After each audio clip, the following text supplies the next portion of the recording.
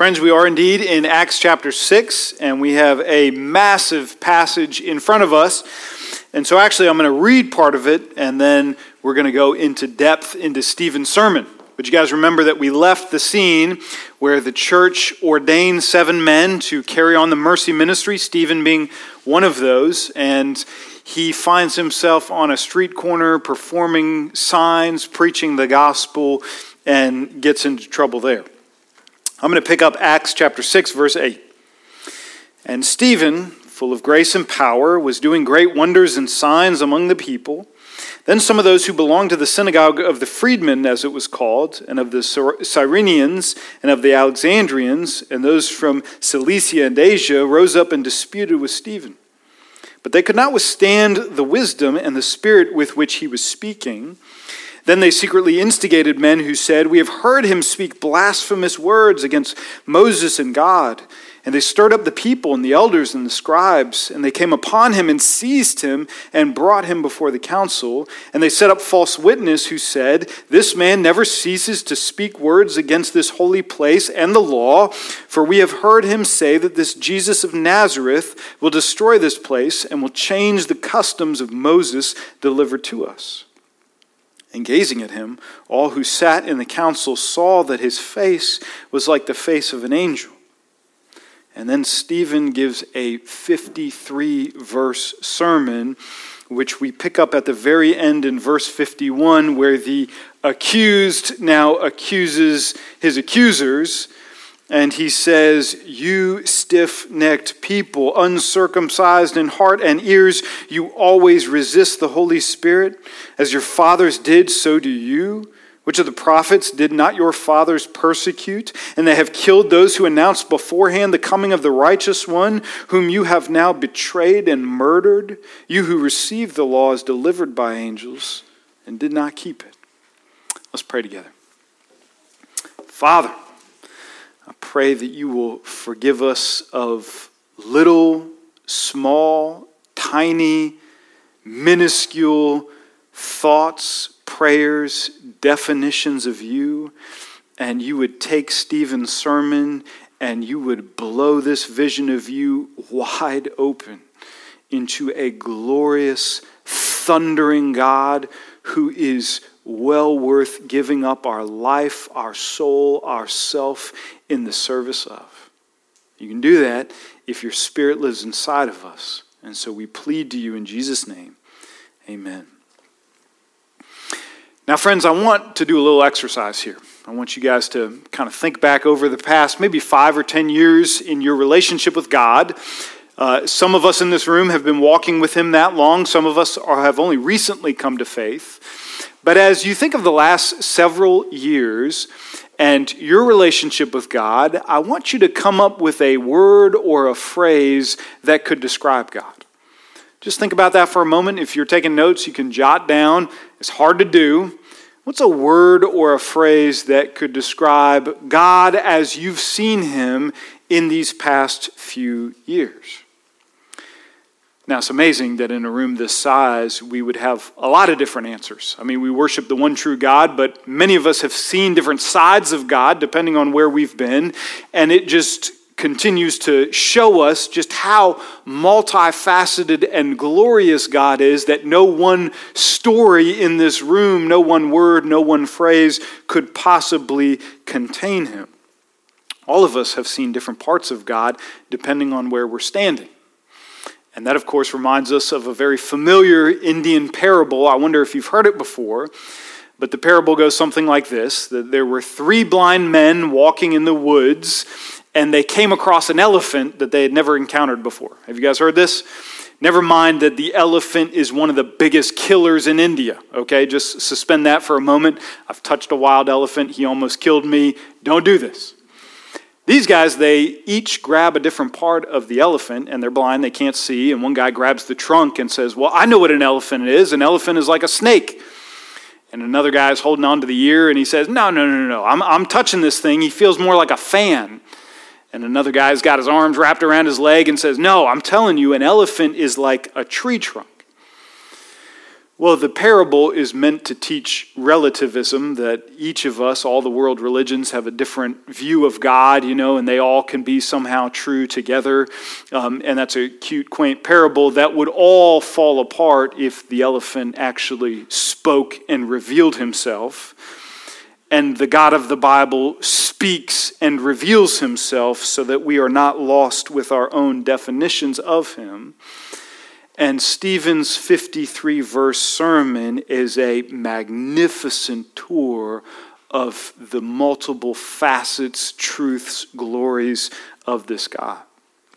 Stephen starts his sermon in verse 2 of chapter 7 by calling God the God of glory. I love that, and that's our prevailing theme. And I want us to settle in like these blind men in the forest and hear these thundering aspects of God. I've only got 7 points from Stephen's sermon. We're going to meet the covenant-keeping God of Abraham, the rescuing God of Joseph, the incarnating God of Moses, Messiah-predicting God of Israel, enemy-defeating God of Joshua, favor-finding God of David, house-building and transcending God of Solomon. And we're going to do it in 20 minutes, okay? So hang on. We're going to start where Stephen starts, with the covenant-keeping God of Abraham. There's something you need to know about God, and that is he can't tell a lie. When he says something, it is as good as done. You read it in his word, and he will never rescind on what he says, even if it takes a while, and even if it doesn't look like we thought it should look like, he will be true to his word. So in chapter 7, verse 6, God tells Abraham, you're in the promised land as a guest and a visitor, but this whole land will be yours. But, he says, your offspring will be sojourners in a land belonging to others who would enslave them and afflict them for 400 years. And it's like, gee, Lord, thanks. You're giving me this incredible gift of the land, but my people are going to suffer 400 years of slavery. And you'll notice that the Lord doesn't make a single excuse or give a single explanation for why that is. He's not backpedaling in front of Abraham and saying, well, Abraham, I'm trying to get you there as quick as possible, but it's going to take some time. The Egyptians, they're stronger than they need to be. The God of glory never takes the defendant's chair against his creation. He's never on his heels. He's never answering our hard questions that he chooses not to answer. He simply says, Abraham, we're going to do this, and we're going to do it my way. And he says that today. Church, we're going to do this. It's as good as done, but we're going to do it my way. Christian, we're going to do this, but we are going to do it my way. And verse 8, though God's word is good on its own, he chooses to double down and give a covenant to his people, an extra formal promise to show that it will be true.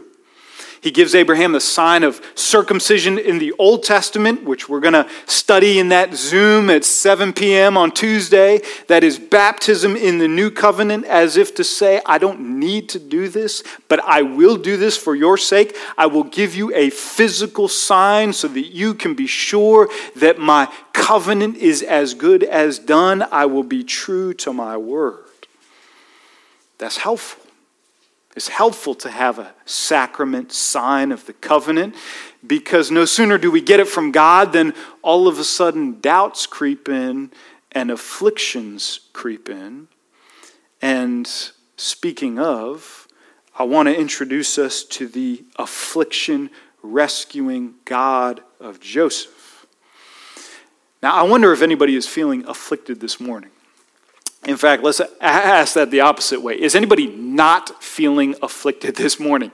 Anybody not have a human being who is after them, or suffering that is dogging them, or a besetting sin that they're falling into? Anybody not in that situation today? Raise your hand so we can celebrate with none of you.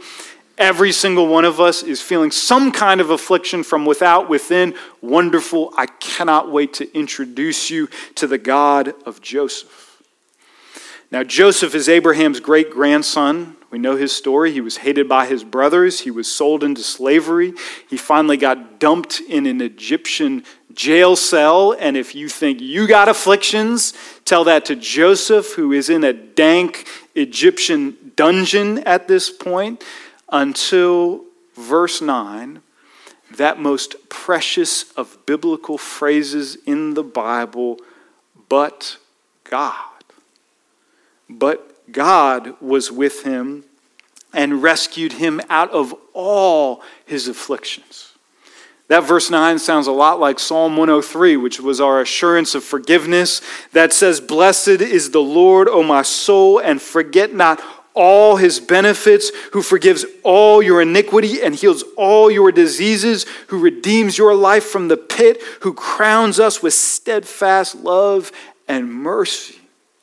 Christian, God is the affliction rescuing God of Joseph and us. He knows how to draw us up out of the pit and to crown us with his steadfast love. You see it in Joseph. You're really going to see it in Moses, because you need to meet the incarnating God of Moses. Now, this is fascinating. Sometimes when God comes to help, he does it from above. God controls all things. The hearts of kings are in his hand. He can do his bidding. And sometimes he helps us from above because he can change people and circumstances and landscapes and bring us aid when we most need it. But there are other times that God chooses to come down and help us from below in his presence. So Joseph, he got the God from above, right? God doesn't appear in his glorious form to Joseph. Instead, he orchestrates events we couldn't have imagined. And Joseph goes from jail cell to second in command in Egypt. And that's all God's doing from above. And it's marvelous. And he could have done the same thing for Moses. But in that situation, he says, you know what? I'm going to come down and appear to my people in glory. There's something to be said for help that shows up in the flesh. As I was thinking about that, I thought about a situation in this church about a year ago where an elder and I had to handle a hairy confrontational situation at the church. And so we were there and the person was there. And we called a friend and just said, hey, there's two of us. That should be plenty. Just stay by your phone. If we need you, we'll call you. We'll get help from you, and we'll tell you about it later. Well, we go to get in this situation, and I glance out the church window, and the friend is there pacing the sidewalk out here with a pistol in his pocket and his head bent in prayer. How's that for help? I mean, that's incredible. I don't recommend that. That's not what I was asking for. There are liability things to talk about with that in our insurance company, but dang, when something goes down, that is the man I'm calling. That's pretty cool.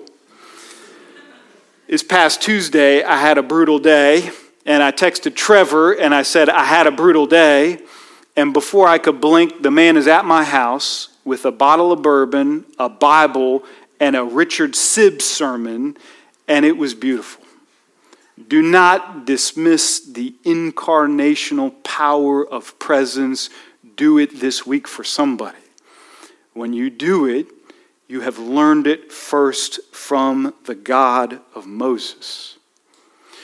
You skip 200 years from Joseph to Moses, and we know his story. He grows up in Pharaoh's house and he kills an Egyptian, so he needs to flee, and he spends 40 years in the wilderness, and he despairs that he'll ever see his people again until God appears to him in a burning bush.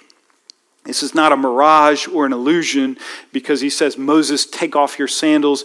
This is holy ground. And God tells him in verse 34, this is what I'm going to do. I have surely seen the affliction of my people who are in Egypt, and I have heard their groaning, and I have come down to deliver them. Moses' God is the God who comes down. He's the God who incarnates. He's the God who shows up, the God who brings salvation from below.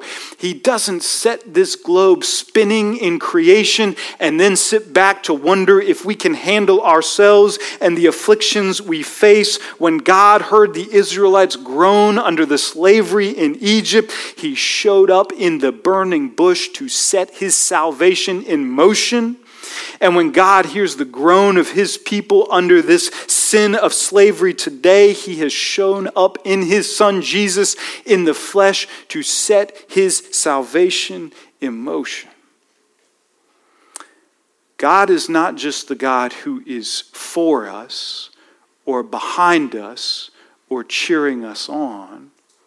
The incarnational God is Emmanuel, God with us. He is the God who is with us. Now, he did it for Moses, but he's been promising he would do it again for a long, long time, because you need to meet number 4, the Messiah predicting God of Israel. Stephen, you'll realize when you study this sermon later in your free time, spends 4 paragraphs on Moses. And he does that because you'll remember those false witnesses were accusing him of breaking from the Jewish story, blaspheming God, dismissing the temple, talking smack about Moses. And so Stephen needs to show actually this is one and the same story. And after 4 paragraphs on Moses, he teases us in chapter 7, verse 37, when he says, "This Moses who said to the Israelites, 'God will raise up for you a prophet like me from your brothers.'" Now, that's a quote that Stephen memorized from Deuteronomy 18, and he meant that Moses is a signpost for Jesus. And Stephen didn't learn that on his own. He learned it from Peter, because Peter had already quoted that verse back in chapter 3 when he was in front of the council. He said, "Look, Moses has been telling us since Deuteronomy, the Lord will raise up for you a prophet like me from your brothers." God has always had this plan in mind, being promised from the Old Testament. That means this covenant-keeping, affliction-rescuing, incarnating God of the Old Testament has his plan for the Messiah underway, which is very bad news for our adversary. Because I want you to meet the enemy-defeating God of Joshua. Check out this introduction to Joshua in verse 45. "Our fathers in turn brought the tabernacle in with Joshua when they dispossessed the nations that God drove out before our fathers." Now, it's amazing that God has a different lot in life for every single one of us. Every one of our stories is different from each other. And you read the Bible and you realize very quickly there are a few saints that God puts in leadership during times of peace. He raises them up and he says, "Isaac, you're going to live a season and lead in a season of relative peace." And then there's a bunch of saints that God raises up and says, "Your lot in life will be war." Men like Joshua.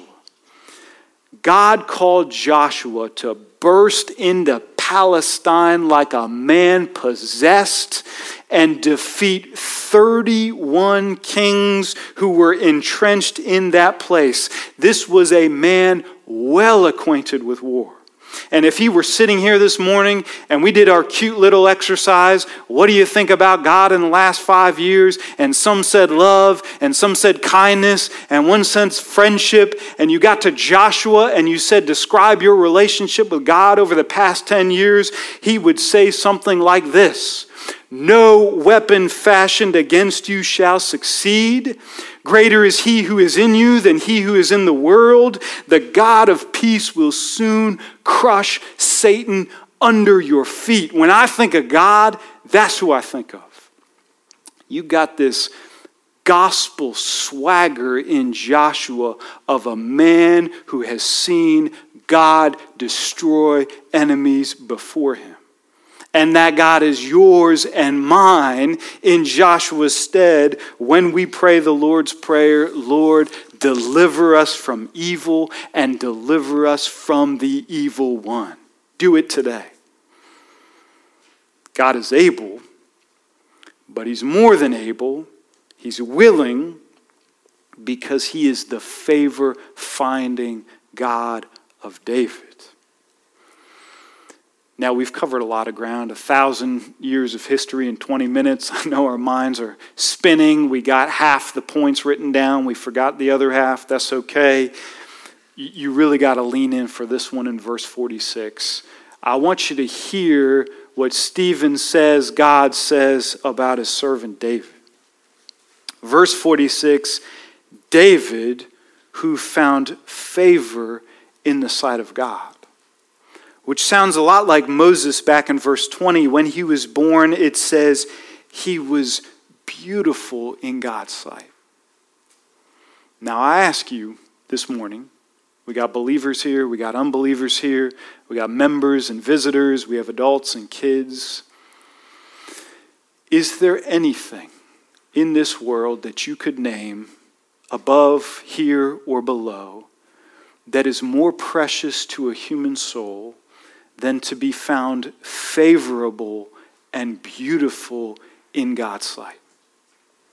If there is, I don't know it, I haven't heard about it, and I haven't found it.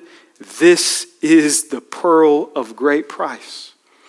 But when we read it in our Bibles, we have this knee-jerk reaction that kind of description belongs to the Moseses and the Davids because there are some guys who kind of have this inherent favor and beauty in them. They've done some grand things for God. They deserve to be found favorable in God's sight.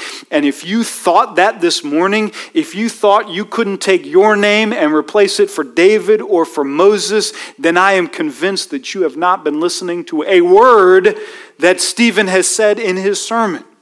Because he has just given us 1,000 years of Christian history of men and women who do not deserve the favor, the beauty, the kindness of God, and yet they receive it in the gospel. And when you stand up, saint, born again in him, standing in Christ, just put yourself in a long, 1,000 millennia year history of the church in which you again who were unfavorable have found favor. You who were unlovely are now beautiful in Christ. You are these things before the living God. You have found his favor. We sound like Isaiah 28:5. In that day, the Lord of hosts will be to them a crown of glory, a diadem of beauty to the remnant of his people. That's what we are in Christ. How glorious. All of these truths, all of this about God, all of what he has accomplished is ours in Christ. But I don't want to end there because Stephen doesn't end there. And we don't want to give the impression that as beautiful as Stephen's sermon is, and as much as we believe these things, that he could be contained by anything we've said. And so we need to end with the house building and house transcending God of Solomon. We learn in verses 47 and 48 that Solomon built God's house, his temple. We learn in the New Testament that we, the church, are now the temple of the living God. But lest we think that we've somehow contained or domesticated him there in the temple or here in the church or our doctrine or Stephen's sermon or my sermon, he climaxes with this quote about God from Isaiah 66. Heaven is my throne. The earth is my footstool, God says. What kind of house? What kind of sermon? What kind of catechism? What kind of prayer? What kind of off-the-cuff description do you give to your neighbor? What kind of systematic theology? What body or corpus of songs have you sung or tears that you've cried could possibly possibly contain but a fragment of this God? What kind of house will you build for me, says the Lord? Or what is the place of my rest? Did not my hands make all things? All things. It's to that God that we bow and we pray today. Let's do it. Glorious, glorious Heavenly Father, you are the God of glory.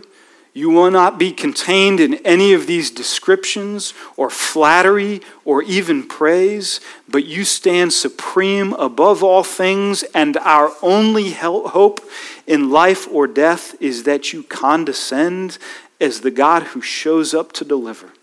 We praise you for these things. We magnify your name in Jesus' name.